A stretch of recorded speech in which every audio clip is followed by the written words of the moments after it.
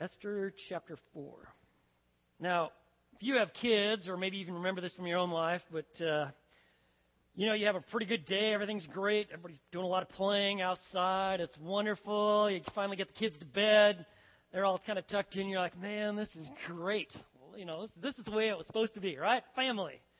And then all of a sudden you hear one of your kids going ballistic in the back room there, like, man, you know how that is? I'm like, what?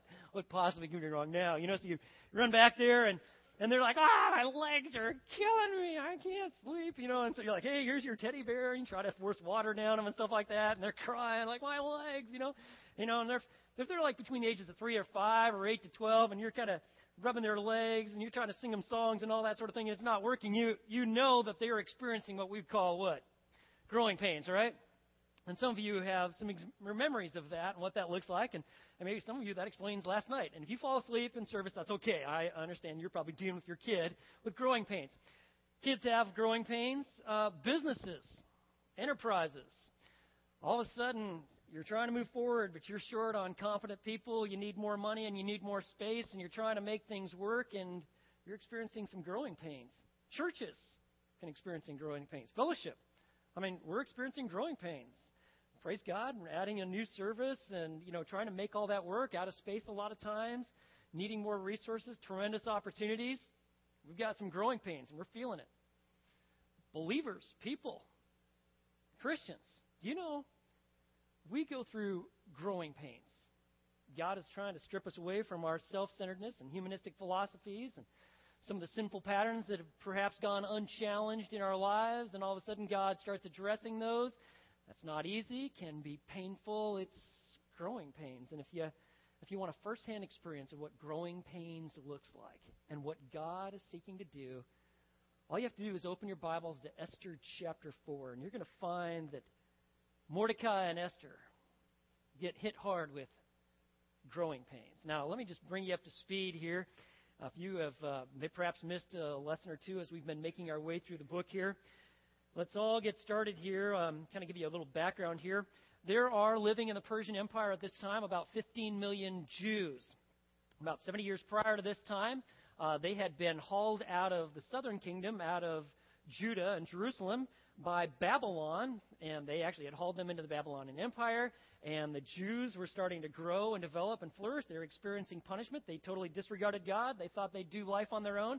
God said, I want you to experience joy in me and life, but if you'd like to go and pursue the gods of this world, well, we can do that, but you're not going to like it, and there's consequences for your sin. One of those is exile, and so they got hauled off into exile.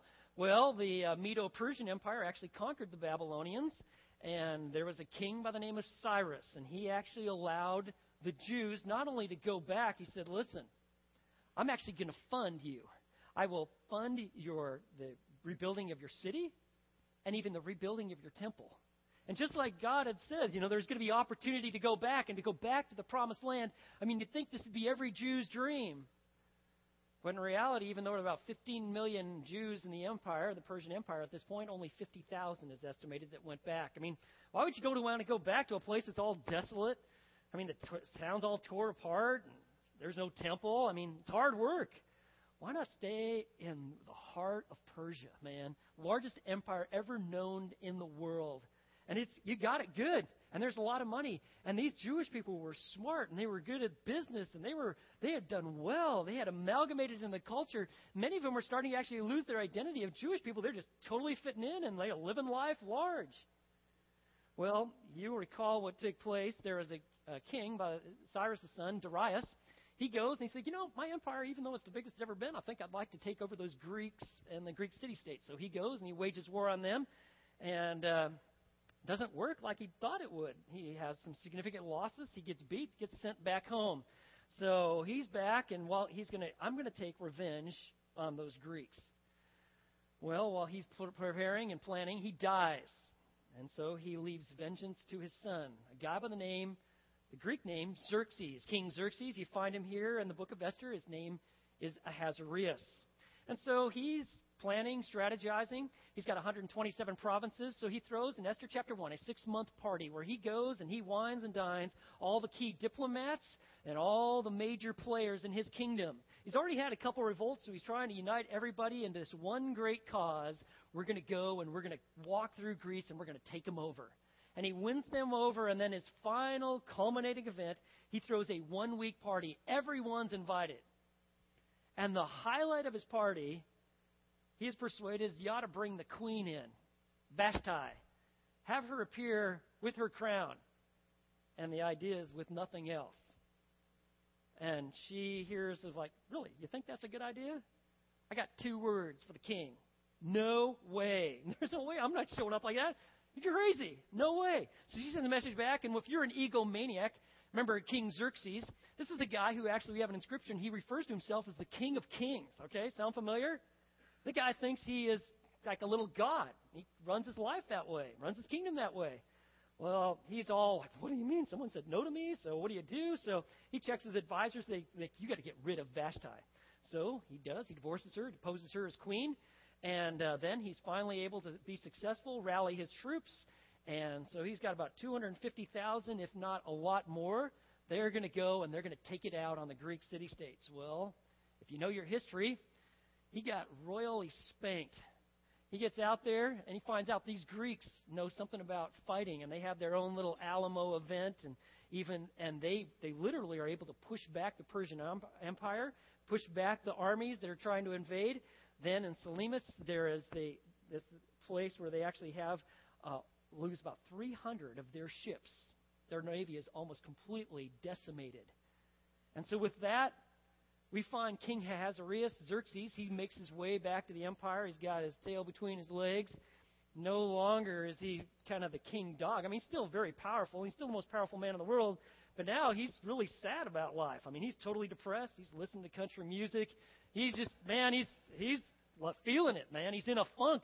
His advisors are like, this is not good, man. When the king's not happy, no one can be happy, you know? Right? And so what do? Hey, we got the idea. You know, what they think what the king really needs, he just needs a woman. He just needs another queen, right? That's the answer to all guys' problems, right? You just need to be married to the right gal, right? I mean, what the advisor should have said is, you need God, man. You got serious holes in your life. No, they throw this idea like, let's go find the most beautiful women in the empire, man. We will make a major search. We'll find them all in. Historians say they rounded up about 400 of the most beautiful women in the Persian Empire. They haul them in. They make them a part of his harem. They are now legally his concubines, even though they never met the man and likely didn't want to. The guy's an egomaniac. What they do is they treat these girls to a 1-year spa treatment. Do whatever you want. Pick out whatever clothes you want. You better get some skills and some talents. You got one night with the king. And the king picks the one that he likes the very best, and that one becomes the queen. Now, we are introduced to a little orphan girl by the name of Hadassah. And she is, talking about the bottom of the food chain. Okay, she's an orphan girl, and she's adopted by her cousin Mordecai. Now, they had kind of fit pretty well into the culture, and she does whatever Mordecai says. Mordecai apparently doesn't like to make any waves, likes to keep things, fitting into the culture, go with the flow, tells Hadassah, listen, you know what? We got to never mention that we're Jewish, all right? That's just not in vogue. There's a couple things you don't talk about in life. You don't talk about politics, and you don't talk about your personal religion. Sound familiar? We just never talk about those things. In fact, we're going to help you out. This Hadassah name, we're going to change your name. Your name is going to be now, let's see, you need a good name. Let's go with Esther. We're going to name you after Ishtar, the Babylonian goddess of love and war. That's cool, right? And you're going to have a nice name that fits in real well with our Persian culture, and you're going to fit in real well. Well, guess what happens? Those harem scouts, they go out, and Esther, Hadassah, she's beautiful in form and face. They're like, you're coming, gal. You'd have thought that Mordecai would like, no way. You are not going to take this girl and wreck her life. Because to be one of the king's concubines, yeah, it might be plush, and you might have nice stuff, but you're going to go crazy. Because you're going to be treated as an object. You're actually going to be a possession of the king. And it's not going to be pretty. But he goes along with it, or maybe they didn't have a choice. She is captured by the harem scouts. She actually seems to win favor, even with one of the king's eunuchs, and she's kind of gets the top spot, and lo and behold, this little Jewish orphan girl who has fit completely into the culture, she becomes the king's choice.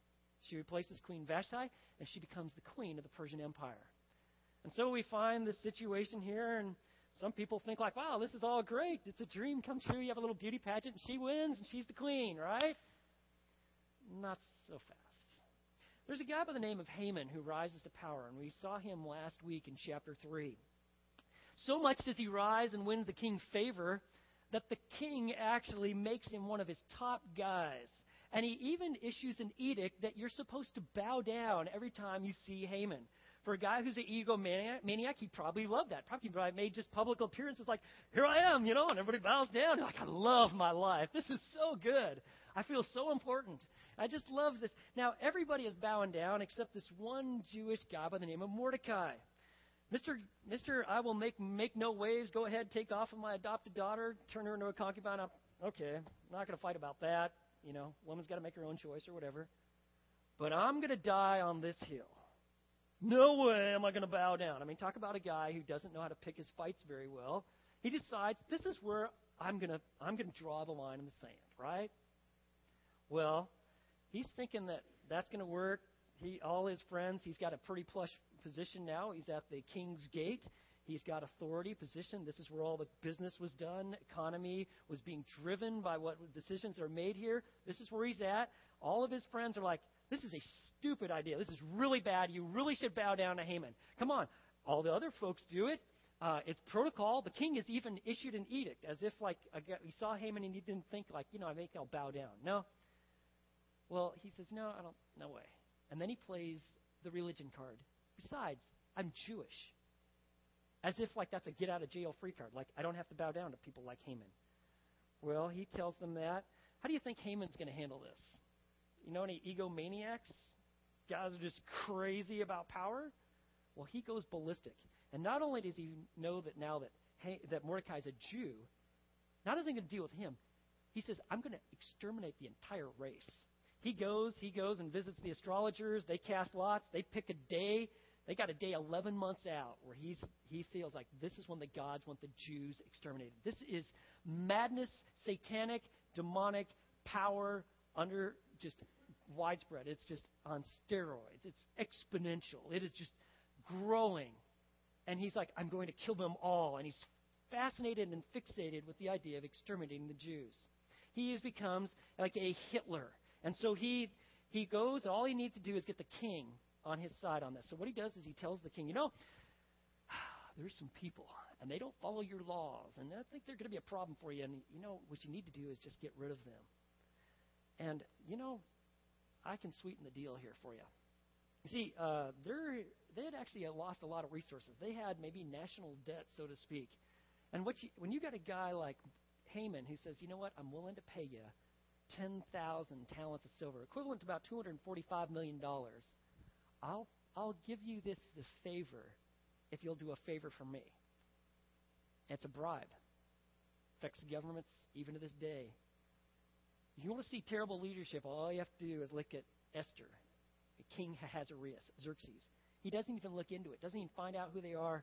He goes, yeah, why don't you take care of it? He takes off his signet ring. That means he gives all power. He says, go ahead and do what you need to do. And so with Haman, he seals the documents. On the eve of Passover, the edict goes out for the death of all the Jews. And so we've got it going out, and now the question in the minds of all the Jews, now they're facing their very end. It is the law of the land. They are going to be killed and exterminated, and it's coming out on the eve of Passover. And the question is, does God still care about us? We, his covenant people, though we are far from him geographically and spiritually, we have amalgamated in the culture. In fact, there's oftentimes no difference between us and the rest of the world. Is God still going to be faithful?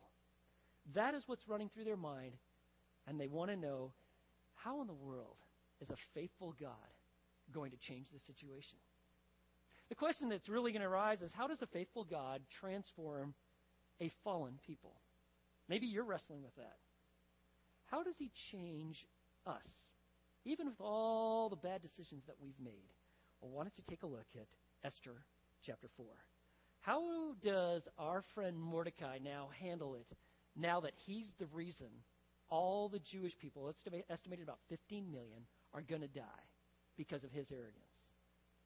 Well, look at chapter 4, verse 1. When Mordecai learned all that had been done, he tore his clothes, put on sackcloth and ashes, and he went out into the midst of the city and wailed loudly and bitterly. These are all the visible signs of grief, mourning, and repentance. And sackcloth is this like goat hair garment, and they would wear this when they were trying to show that they were completely broken inside, and they would tear their garments because they were trying to show that their heart was being broken. And even the Persians, when they lost their Persian navy at that battle of Salamis, the Persian soldiers literally tore their garments as well because as a sign of distraught, we're broken. We can't believe what we're witnessing and seeing. And it says that he has ashes. What they would do, Jewish people, they would either apply ashes to their face or they'd literally roll around in the ashes as a sign of brokenness and repentance. And he's crying and wailing bitterly. In verse 2, he went as far as the king's gate, for no one was to enter the king's gate clothed in sackcloth. You see, kings lived in like a fantasy land, man. Everything is fine, perfect, right? No problems. And so you could never get past that. And you don't want to show up at the king's gate looking all distressed because he may not like that. If he doesn't like it, you probably die. And yet he's going public with his faith. You see that no longer is he just trying to fit in. He's not afraid anymore. And so verse 3, not only him, but look at this. In each and every province where the command and the decree of the king came, there was great mourning among the Jews with fasting. And when you find fasting, it's refraining from food for the idea of prayerfully petitioning God to do something, to fix a situation that is beyond their control, and weeping and wailing, and many lay on sackcloth and ashes. So you see all this brokenness taking place. Now, if you want to see what it was like to be nobility, notice verse 4. Esther and her maidens and her eunuchs are completely isolated from what is going on. In fact, they don't even know. Then Esther and her maidens and her eunuchs came and told her, and the queen writhed in great anguish. So Esther's maidens and these eunuchs, these are her personal attendants. They come and they report. And this Mordecai, who every once in a while sends you messages, he's dressed up in sackcloth. He's wearing ashes. He's wailing and weeping. He's at the king's gate. I mean, he's usually there doing business, but something is terribly wrong. And it's like Esther, the one man that is always she's counted on, who's always directed her life. She comes unraveled because something is terribly wrong. And so she's like listening to this, and so she makes a decision. She sent garments to clothe Mordecai that he might remove his sackcloth from him, but he did not accept them. So she goes and she sends out these garments to, hey, you need to put these clothes on because you can't be acting like this. What's the matter? What's going on? She doesn't know, so she's writhing in this pain because her world is coming unraveled. But let me tell you what's taking place with Mordecai. How does a faithful God transform a fallen and a flawed people? Well, I'll tell you, it often happens when he brings us to difficult circumstances. I mean, think about it. For Mordecai, he'd been kind of a chameleon. He just matched the environment. If it was all worldly, it was all good for him. Kind of in some Jewish circles, kind of played the Jewish card. But then he was totally incognito. The other thing he had is pride. Pride had prompted his response to Haman. It was his pride that led to this Haman's genocidal retaliation. And then let me tell you something else. When God transforms people, he starts developing their faith. And you see this happening. Here's signs of brokenness and repentance and dependence upon God. And something else that takes place is that when God is starting to transform an individual, there are defining decisions. And for Mordecai, he decides, I'm going to go public. Enough of this being the incognito believer, and he courageously actually takes a stand in a very visible way. And there's something else. When God transforms his people, there are displays of grace. When you see now he's no longer afraid and a clinging to God and a brokenness and a repentance, this is grace moving in a human heart. And I'll just tell you, folks that go through very difficult times, bankruptcy, lose their job, cancer, divorce, death of a loved one, some sort of painful rift in a relationship. They'll tell you, I would never want to go through that again. I'd never want anybody to have to face that. But it is in those times of great brokenness and difficult circumstances that I learn much about God. In fact, I'm different and changed because of these circumstances in my life. Well, how do you think Esther's going to respond to this? Well, Mordecai turns down the clothes. So, verse 5, then Esther summoned Hathach from the king's eunuchs, whom the king had appointed to attend her. So Hathach must be one of her king principal advisors, attendants.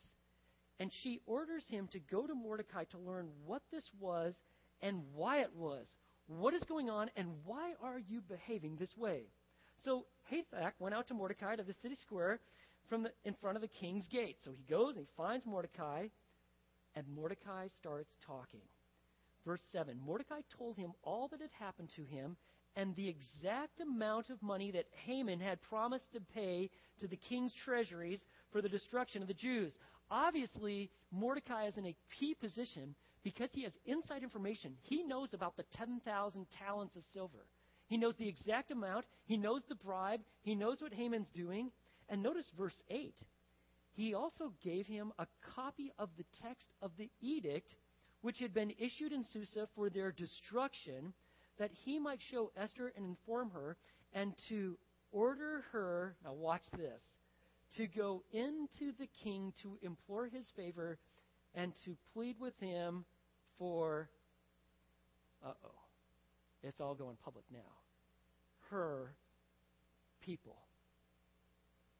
It is highly likely that Esther had never disclosed that she was Jewish. She's Esther after all, right? The king, her husband, didn't even know her origins. Likely no one else did. But now Mordecai says, you petition her to go and plead with the king himself for your people. So here we have this situation here where, Esther's not ever been in a situation like this. She pretty much is like a twig in a river. She just goes with the current. She just goes with the flow. Mordecai always made the decisions. Then she's captured by harem scouts. Then she's made the queen. She's just kind of picked up, and she's always just, people make decisions for her.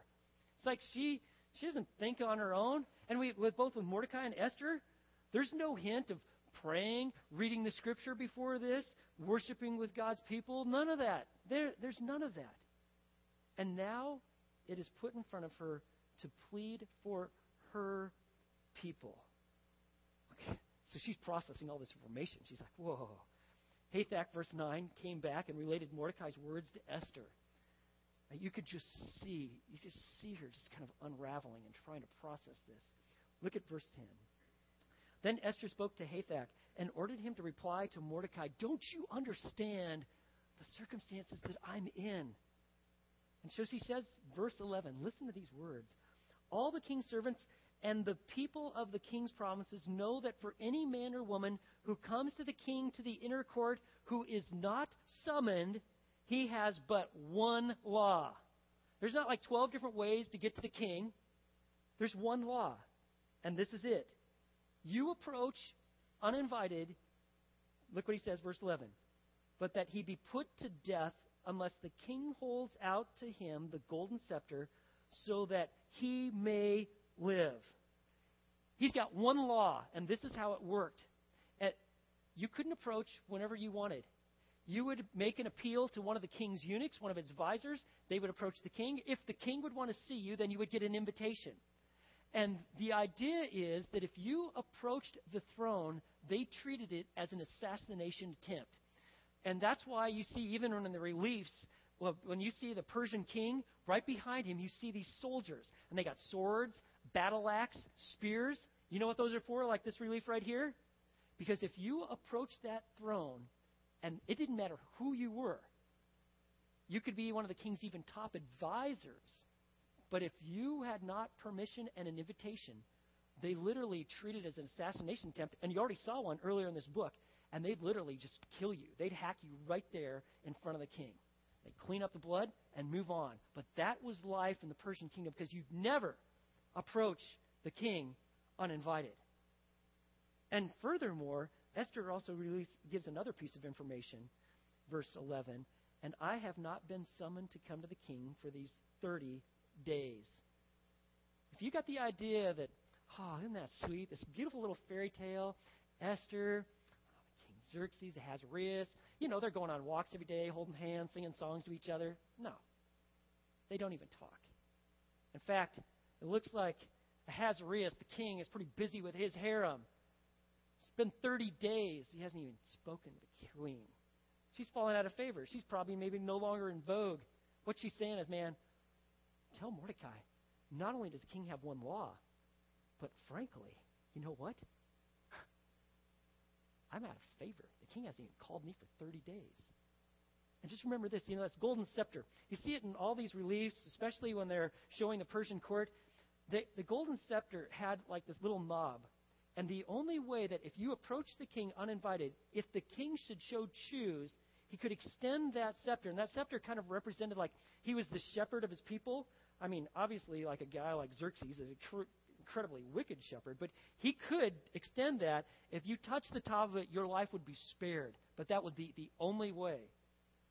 She says, that we know the law. I'm out of favor. There is no way that this is going to happen.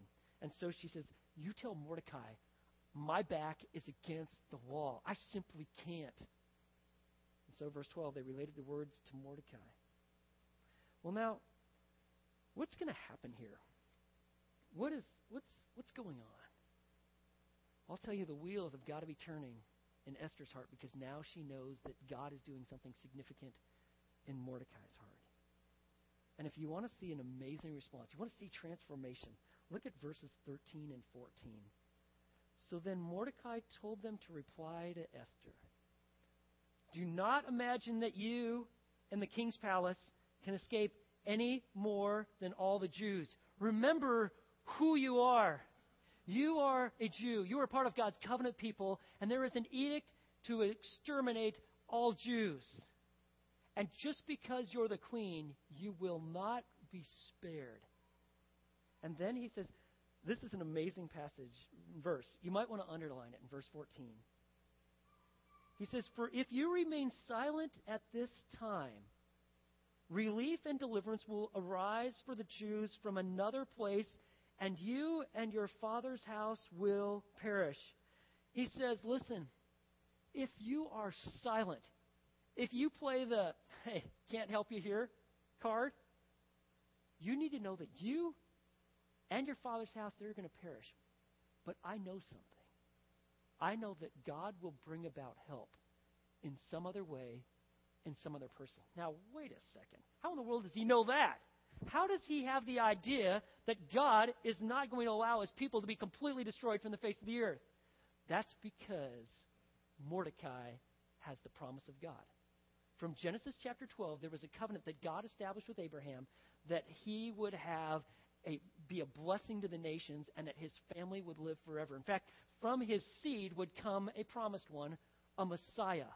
And he knows that God would not allow his people to be completely exterminated. Though they may face some significant challenges, they will not perish from the face of the earth. He knows that, and he's holding on to that promise. You see, there is a revitalization going on in Mordecai's life. This is not the chameleon that we met in the early chapters. This guy's got fortitude, he's got backbone, and he's now growing in his faith. And he's saying, I know that somewhere God will provide help. And furthermore, he says, if you don't stand and actually recognize that you have an opportunity here, then you're going to perish. But notice how he ends this. This is so amazing. Verse 14. And who knows that whether you have not attained royalty for such a time as this? What he's saying is, don't you see that in God's providential timing, God has allowed you to be queen for such a time as this? Now for Esther, what's going on here? The question isn't like, what should I do?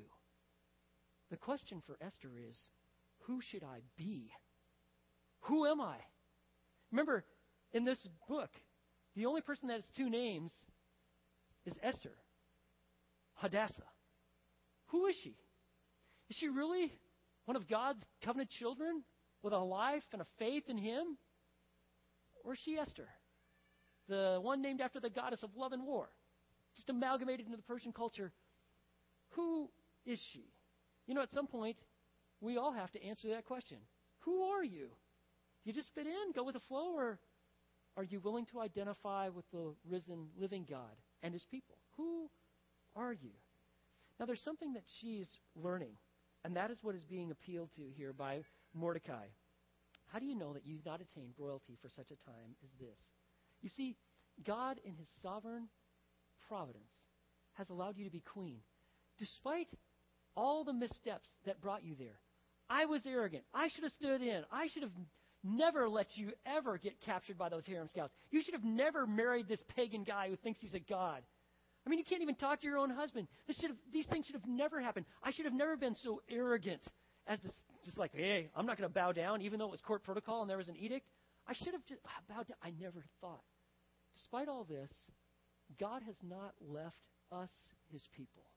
And you need to know that. Despite where you're at and even how you got there, even in your sin and the wrong things you've done, how do you not know that God has not placed you right where you're at for such a time as this? You see, you may have walked far from God. You think, man, you put God at a distance. You're just kind of going through the motions. You might even hate the fact that you're even here this morning. God has not left you. He is right there. Like I was talking with my kids this week. 2 Timothy chapter 2, verse 13. Even when we are faithless, without faith, not acting on faith, He is faithful, for He cannot deny Himself. See, Mordecai is appealing to Esther. Don't you see? Despite the fact of all the wicked things that have happened, God in His sovereignty has allowed you to be right where you're at so that you may act. And this is how God works. He brings us to a place where we simply cannot move. It is really a picture of the gospel. God takes us to a place where we cannot actually function. We see our sin. We realize there's nothing I can do. I can't clean up my act. I can't conform. I can't change me. Then you see the mercy and the beauty of the Savior. He brings us to the hard place so that we'll see the loveliness and greatness of Him. And some of you, you're like, I can actually start relating to this story. Maybe your life is a total mess. Part of it is bad things that have happened to you. Some of it is your own sin and things that you brought on yourself. Some of it, you're like, I don't even know what happened. But here I am, and it is a mess. Don't you realize that God has brought you to this place for such a time as this? And so he makes this appeal to her, and how does Esther respond? Well, you don't have to guess. Look at verse 15. Look at transformation. Then Esther told him to reply to Mordecai, go, assemble all the Jews who are found in Susa and fast for me. She's saying, I want you to fast for me. Literally, pray, refuse to eat. Do not eat or drink for 3 days, night or day. And I and my maidens will also fast in the same way. Now she's actually going to share her faith with her maidens. Not only is she appealing, I want you to pray for me. There's like a resurgence of faith. I am going to have my maidens. We're all going to fast. And then look at this. And thus I will go. I'll move. I'm making a decision. I will go into the king, which is not according to the law. I'm going to actually break the law. And if I perish, I perish. So Mordecai went away and did just as Esther had commanded him. I mean, now you see this courageous resolve in her life. And let me just tell you something. Your belief is going to determine your behavior, what you really believe. You see, Esther's been the little glitter gal. I'm sure she liked being the queen. But you see, she's found something far more valuable than her own looks and livelihood as a queen. She has found a relationship with God. And it's so great that she's now even willing to risk her own life because her belief now determines her behavior. She's become bold. She's become courageous. I mean, this is not the Esther of the previous chapters who just goes to the flow. Now she's saying, if I perish, I perish, but I've got a great treasure now, and that treasure is God. And what you find here is that you got Mordecai and Esther. They've gone from being complacent and content to conceal their faith to be courageous enough to willing to die for it. Let me tell you, when Mordecai's standing at the gate and he's crying and wailing, he's broken and repentant, he's dressed up in sackcloth and ashes, he's putting his life on the line. And Esther's about to do the same. And she's expecting to die, but she is going to trust God. And what you see is a faithful God bringing about transformation in a very flawed and fallen person. Let me give you this quote by Carolyn Custis James. She writes in her book, Lost Women of the Bible, like a lot of women of today, Esther was lulled to sleep by the culture's anesthetizing message that a woman's value depends on how she looks and on her ability to please others. Esther's story awakens us to the bold biblical message that God values and counts on his daughters as kingdom builders.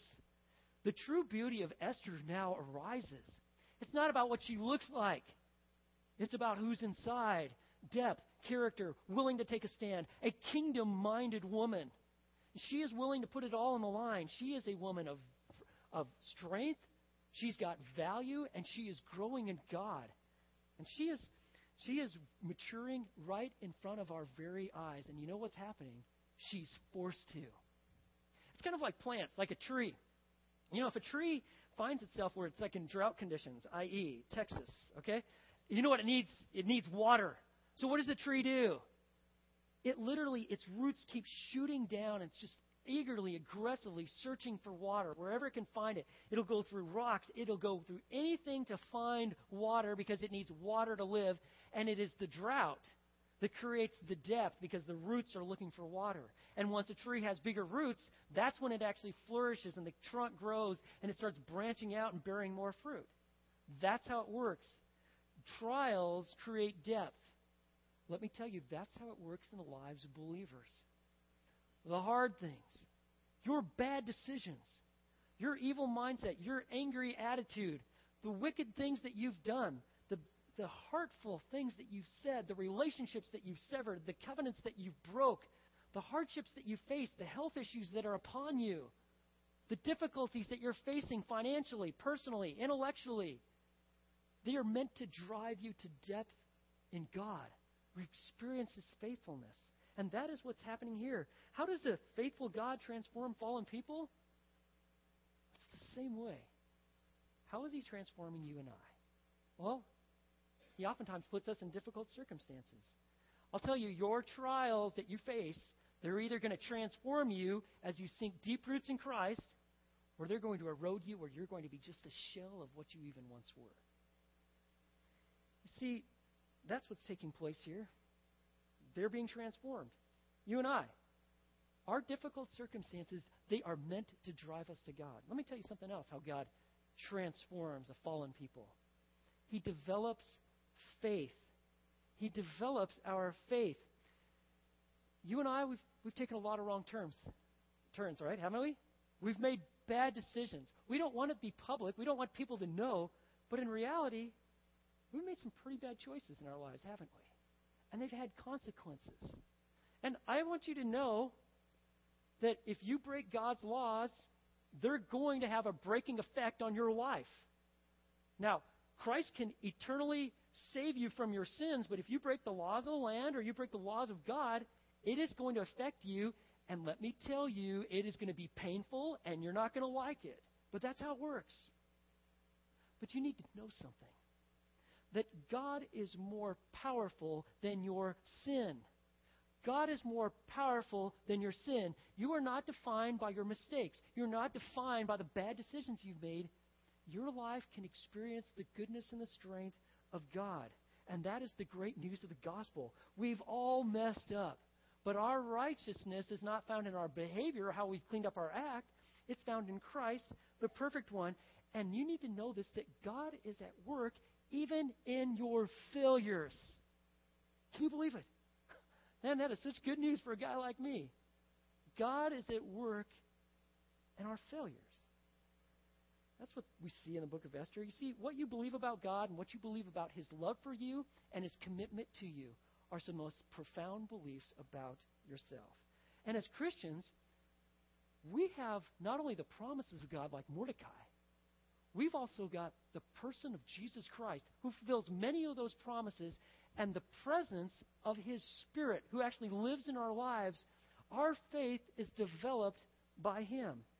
And hope and confidence in this life is not found in your faithfulness to God, but it is found in God's faithfulness to you. Don't look at your track record or how you're even doing right now.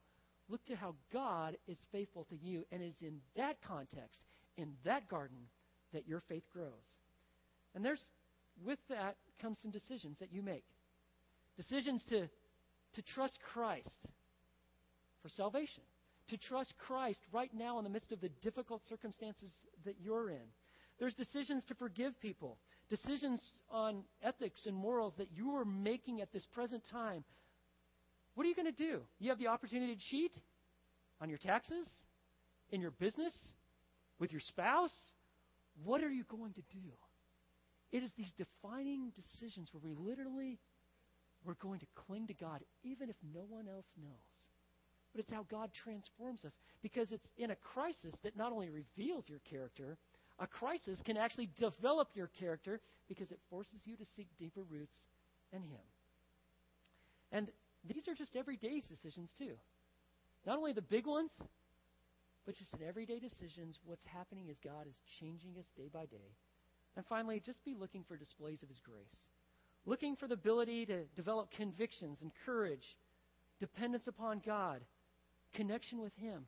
You see, when you see these things happening in your life, even now as you see yourself drawn to trust Christ, these displays of his grace, they're transforming your life. And our brokenness is meant to draw us into a greater faith in God's greatness. That's what our brokenness and our trials and our difficulties are meant to do. And who knows? Maybe God has placed you in these circumstances, even with your sin, for such a time as this. Let's pray. Lord, thank you for an amazing chapter of the Bible. Transformation on display.